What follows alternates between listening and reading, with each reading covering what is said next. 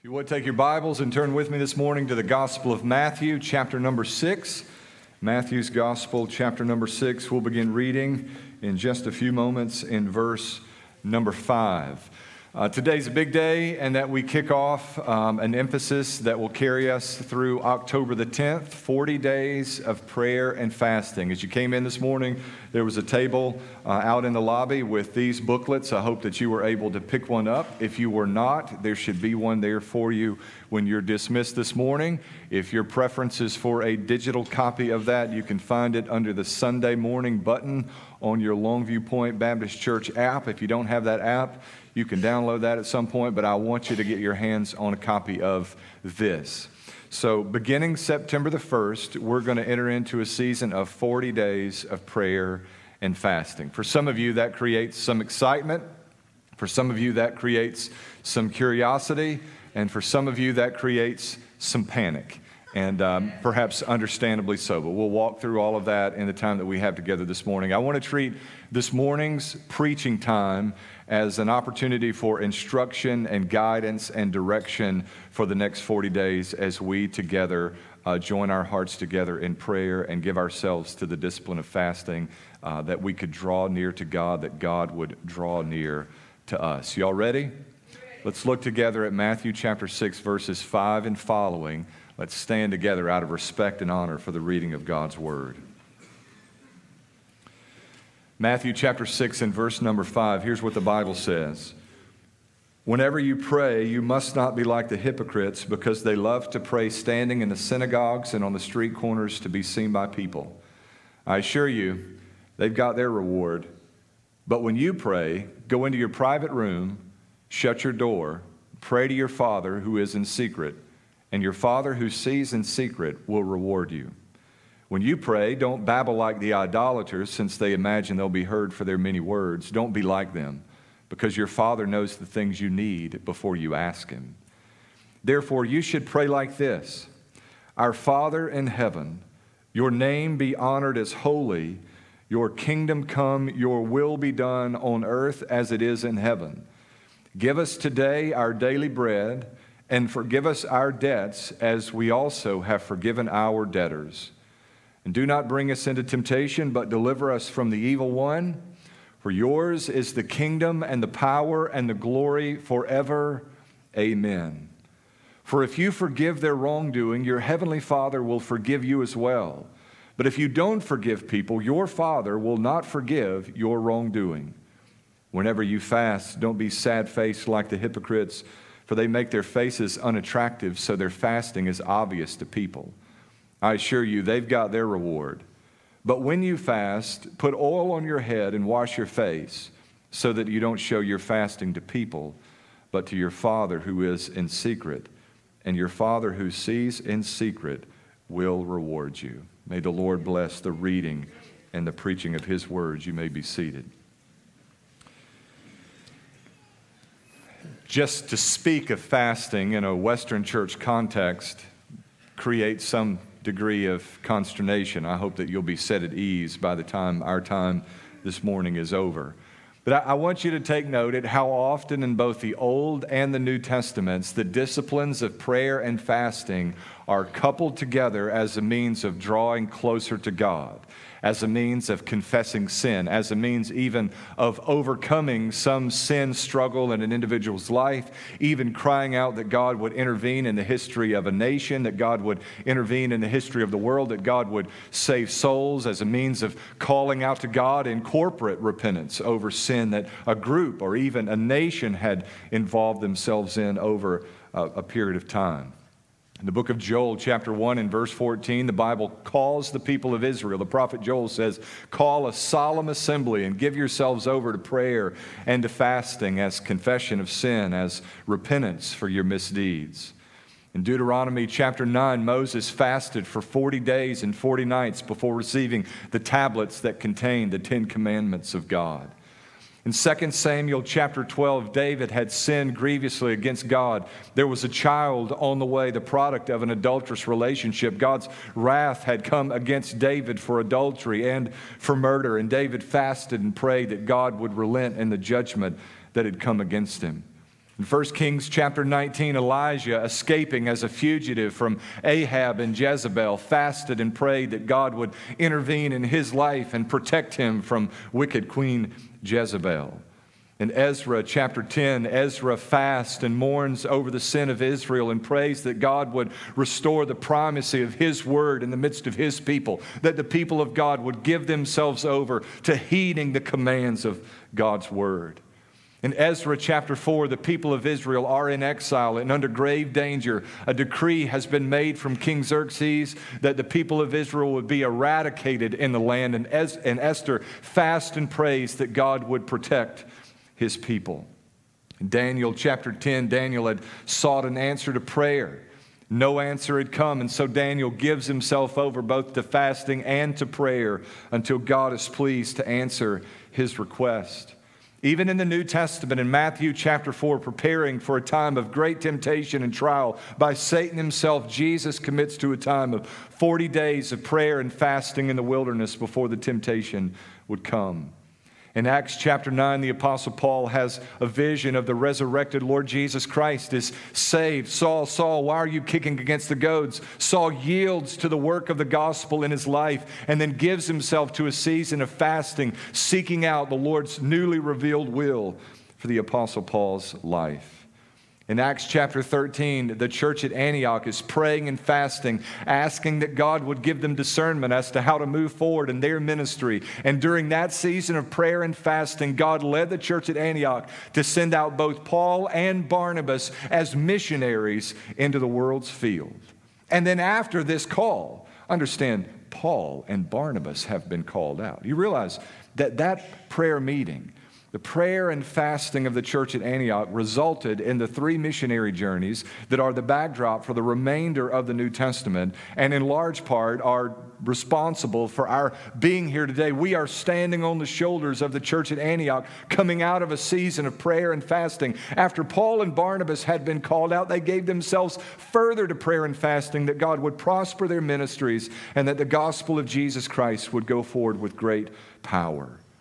Nehemiah chapter 1, Nehemiah looks out across the nation of Israel, the land of Jerusalem, the city of Jerusalem, its broken walls and its crumbled temple and its battered homes, and he grieves and he expresses this sorrow and sadness in prayer and in fasting, asking that God would resurrect the once great city. In Jonah chapter 3, even in a pagan context, in a Gentile context, as Jonah comes reluctantly dragging his feet as he preaches the message of God, the city of Nineveh puts on sackcloth and ashes on their head, and they cry out to God in repentance and prayer and fasting, and God relents in the wrath that was to come against them. The disciplines of prayer and fasting have, for the history of humanity, served to be a means of drawing near to God. The book of James says that when we labor to draw near to God, God is pleased to draw near to us. Amen. I don't think that it's difficult at the present hour to make the case that the world, that the nation, that our area, that even the church, that individuals and families are a place and time in history where we need now to draw near to God and that God would be pleased to draw near to us. We're only now beginning to see the dreadful consequences of 6 months of isolation and quarantine. And I'm not talking about on the level of personal health and safety. I mean the psychological and the emotional and the spiritual consequences of being separated from fellowship and divorced from the assembly of the church. Even in the last couple of days, there's a new study that's out that says that the divorce rate over the past several months is up more than 34% in the United States. Quietly, even within our own community, isolation and separation and the challenges of the present hour are wreaking havoc on individuals and on families. Now, as much as ever before, we need to draw near to God. And oh, that God would be pleased to draw near to us. Yes, yes. And so we embark upon this experience of 40 days of prayer and of fasting. Now, this is a little preemptive, but I want to point you to the early pages in your booklet. And I want you to note that there's a place there for establishing a plan and some goals for the next 40 days. Pages 5 and 6 provide you with some space and an opportunity to establish some goals. I want to walk through them because I can see the looks of confusion and panic on a few faces out there. You have there a place, an opportunity to identify a Bible reading plan for these 40 days, and you ought to do that. Say, this is my game plan for reading whatever you intend to read over the next 40 days. Try not to get away from campus today without penciling that in, and surely don't let the sun set on this Lord's Day without having set these plans. I'm not saying you need to set out to read the whole Bible in 40 days or anything like that. It may be a brief book. It may be selective passages. There may be something that the Lord has put in your heart, but be diligent to read the Bible faithfully over these next 40 days. Establish for yourself a daily time of prayer. This is going to be my window of time when I'm going to commit to prayer. Now, here's a fascinating thing that I'm experiencing more and more. As I share the gospel with people and try to invite people into a relationship, a saving relationship with Jesus, I'm astonished at the number of people who, although they do not know the gospel and do not know Jesus, respond to those conversations with, well, I pray, or some explanation of their spirituality. And I'm afraid that we have reduced prayer to such an extent that it is the assumption of most Americans that we're all involved in prayer when it amounts to little more than thinking throughout the course of the day. Identify a window of time in your day that you can set aside to prayer, and with some persistence. It doesn't take hours within the day to give yourself over to persistent prayer. You might be astonished at what 15 or 30 minutes of focused prayer does for your relationship with Jesus and the course of your day. But establish that time. And with the spirit of Jacob that said to the angel of the Lord, I will not let you go until you bless me, give yourselves to prayer within that window of time and resist the temptation to let the hectic nature of your schedule prevent you from spending that time in fellowship with God. And then identify a day of the week, Monday through Sunday, one of those days that you're going to give to fasting as a reminder of our deep dependence on the provision of God. Now, I need to say in this litigious society that some of you will have health situations and other things going on, factors that will not allow that you could fast in that way. Let me suggest a substitute fast. Put away your smart devices for 40 days and see what it does to your walk with Jesus. That might be, and that works, and here's why. It works as a fast because the purpose of the fast is to prompt you to remember how deeply you need Jesus. If there is a single concern that I get from people with regards to prayer, it's this. Pastor, I just struggle to stay on track. I'll begin to pray and my thoughts drift off. I wander off in my meditations and I just can't be attentive the way I need to. Let me tell you what will keep you attentive. The hunger in your belly, which will be with you all that day, will remind you to pray, and it will remind you of how deeply we need the Lord, that man shall not live by bread alone, but by every word that proceeds from the mouth of God. The discipline in and of itself as an act of devotion and drawing near is useful, it's helpful, it's beneficial to us in all of those ways that we tend to struggle with. Give yourselves over to prayer and fasting. And the absence of that smart device, because it is taking the shape of your ear and the side of your face, will be a constant reminder to you of how deeply you need the Lord. It will be a prompt for you to give yourselves over to prayer. Identify a day of the week that you'll commit to fasting.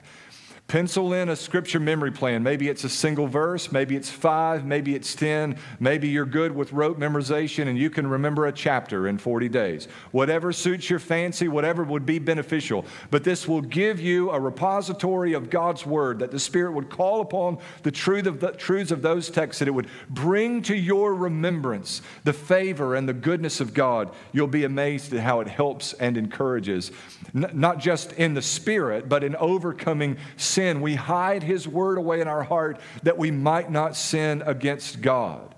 Rote memory is no longer fashionable. I'm not sure they even teach rote memory in school anymore. We Google everything. This is the age of great information and technology. But the Bible is not intended to function that way. It is intended to be hidden away in our heart to empower us as we overcome sin in our life that we might not sin against God. And then identify some brothers, some sisters within your circle of influence that you'll take the good news of the gospel to within this 40-day window. If we are sincere about wanting to draw near to God, let me tell you a discipline that's really fruitful when it comes to drawing near. Seldom do I sense a greater closeness to God through Jesus Christ than when I'm sharing the good news of the gospel with someone else. Identify some people within your circle of influence that you can pray for, pray with, and share the good news of what Jesus has done in your life and what he can do in theirs by faith and repentance. There's the remainder of the page there on page 6 for other personal goals or issues that you hope to overcome. In my own personal experience, prayer and fasting has been so helpful in overcoming sins that latch on like a leech and do not seem to want to let go. It's been good for lifting needs before God where there's an urgent request or a deep and heavy burden. God has been so faithful to show up and to answer in the most powerful of ways through the disciplines of prayer and of fasting. I want us to see from this passage a few things about prayer and fasting that might be helpful for you in the days ahead. Look now to verse number 5. Jesus says, whenever you pray, you must not be like the hypocrites, because they love to pray standing in the synagogues and on the street corners to be seen by people. In essence, Jesus says, don't pray like hypocrites. If you want to pray like a hypocrite, pray just to be seen by other people. The prerequisite for public prayer is a healthy private prayer life. When you're praying privately, there is no hypocrisy in praying publicly.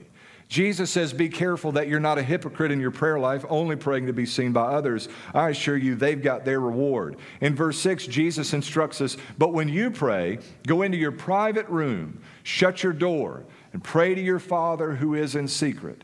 And your Father who sees in secret will reward you.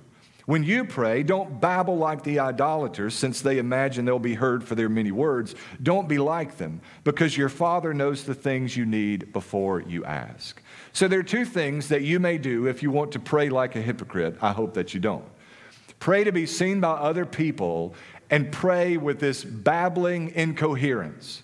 Simply make your requests be known to God. Pray privately. Again, this is not a prohibition against praying publicly. We do that often here, and we'll talk more about that in just a moment.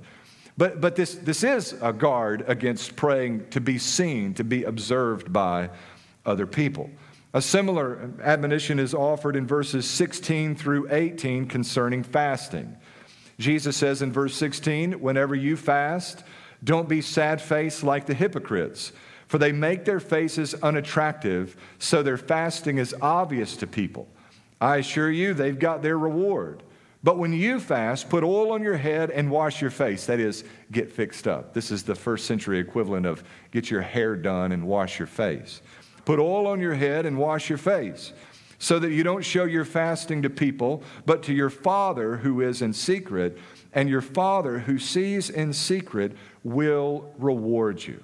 Now, the focus of both of those two sections is Jesus' insistence that prayer and fasting are not religious rituals, but a means of drawing near to God.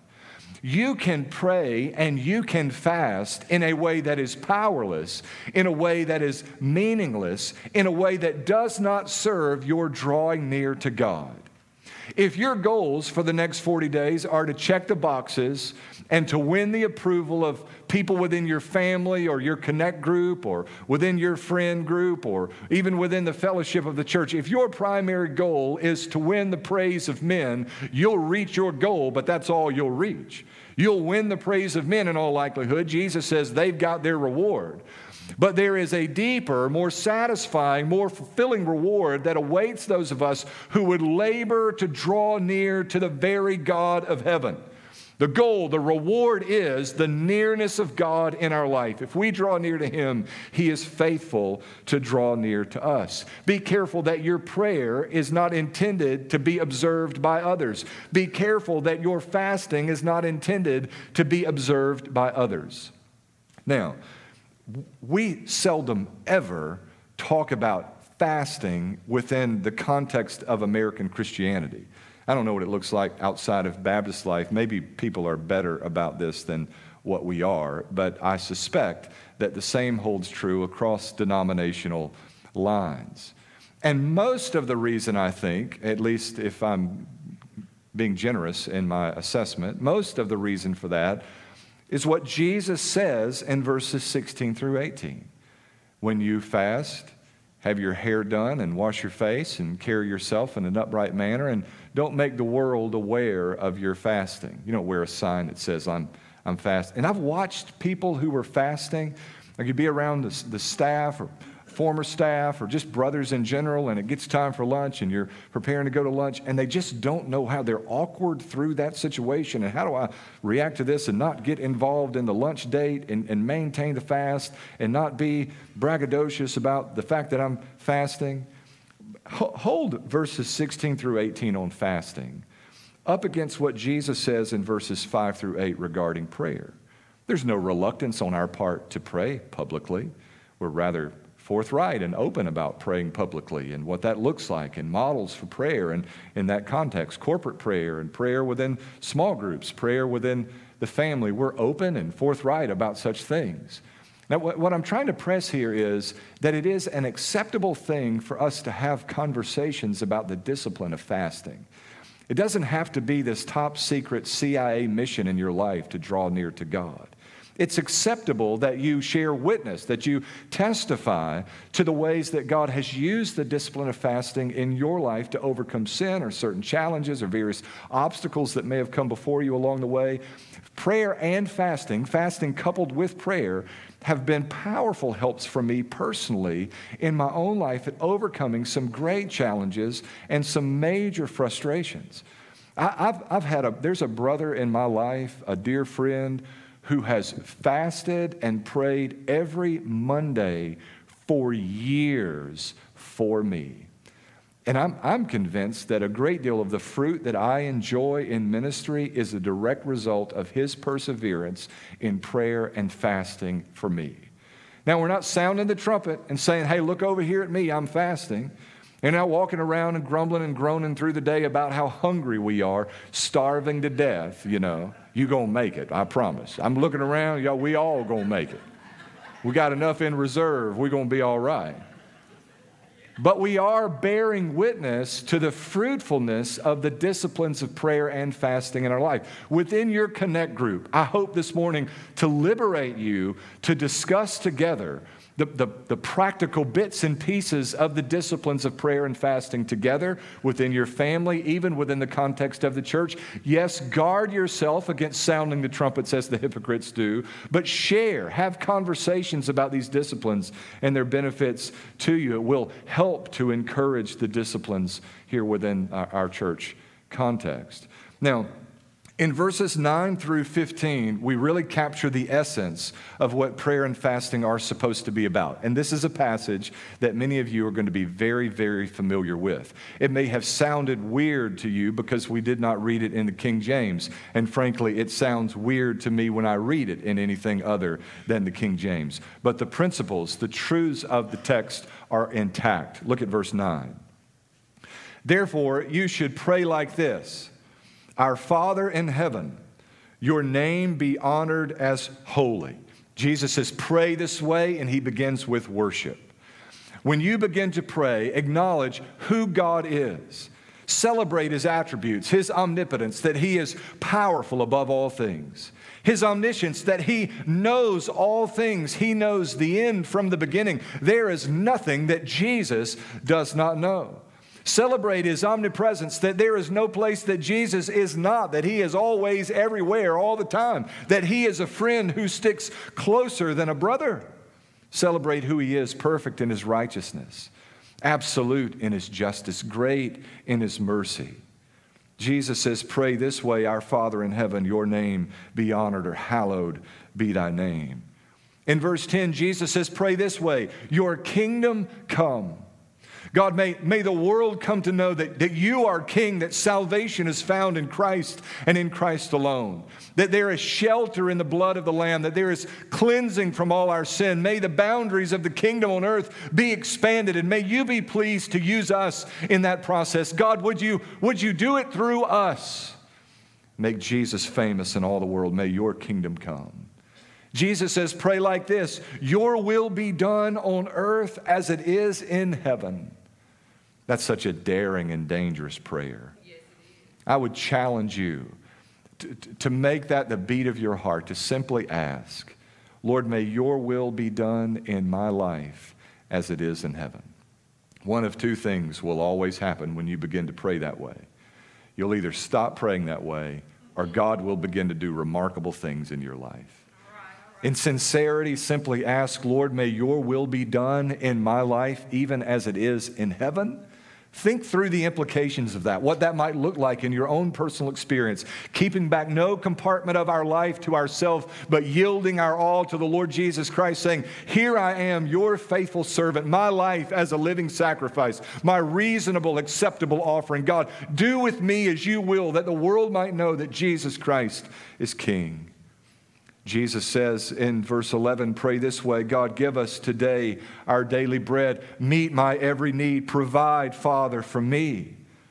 And forgive us our debts as we also have forgiven our debtors. God, bring us not into temptation, but deliver us from the evil one. Yours is the kingdom and the power and the glory forever. Amen and amen. There is structure about the manner in which Jesus leads us to pray. We see in verses 9 and 10, prayer as an act of worship. Hallowed be thy name. In verse 11, prayer as an act of faith. God, give us today our daily bread in anticipation of God's provision. Jesus says, request of God and he'll meet thy every need. We looked at that beautiful verse in Philippians 4 and verse 20 last week where the Bible says that my God shall supply all your needs according to his riches and glory in Christ Jesus.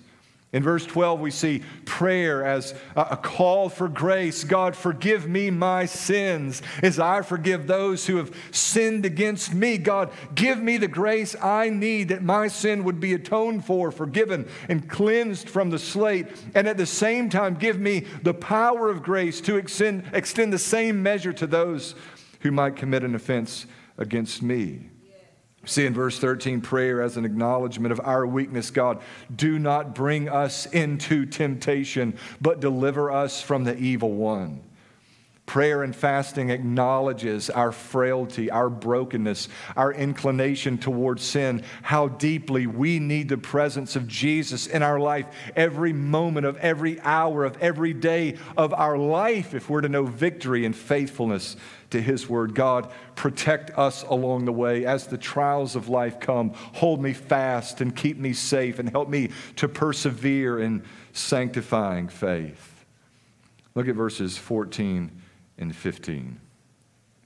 For if you forgive people their wrongdoing, your heavenly Father will forgive you as well. But if you don't forgive people, your Father will not forgive your wrongdoing. One of the things that I noticed this week in studying through the passage is a lot of commentaries just omit verses 14 and 15 and just move to the next passage. I was looking over some stuff this morning. I have a 700-page commentary on Matthew 5, 6, and 7, 3 chapters. And in 700 pages, not a single word regarding verse 14 and 15 of Matthew chapter 6.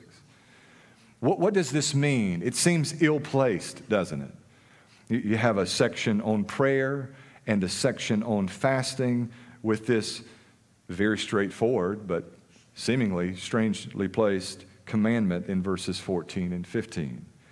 Now, you may not like what Jesus says in verses 14 and 15. You may not want to hear what Jesus has in verses 14 and 15, but you don't need a New Testament scholar to unpack the truth of what Jesus says in verses 14 and 15. If you forgive people their sins, your Father will forgive you your sins. But if you do not forgive people their sins, your Father will not forgive your sins. It's really very straightforward. And it provides for us some background for understanding the critical nature of what Jesus teaches us to pray in verse 12. Go back there. Forgive us our debts as we also have forgiven our debtors. What Jesus does in this beautifully straightforward commandment, fixed between sections on prayer and fasting, is to remind us of the unity that exists between the way we live our life and the fruitfulness of our prayer life. The unity that exists between the fellowship, the communion that we enjoy with God, and the way we conduct our life. In other words, you can't just go live like a child of the devil and expect that heaven is pleased to hear your petition. Now, I know that makes us uneasy, and the world operates as though prayer is a right that we all enjoy. But I want you to know that communion with God, that prayer that gets above the ceiling, is a privilege that has been bought and paid for at a precious price. It has been bought and paid for by the shed blood of Jesus Christ. In Zechariah chapter 7, verses 5 and following, God chastises the people of Israel for their prayer and their fasting.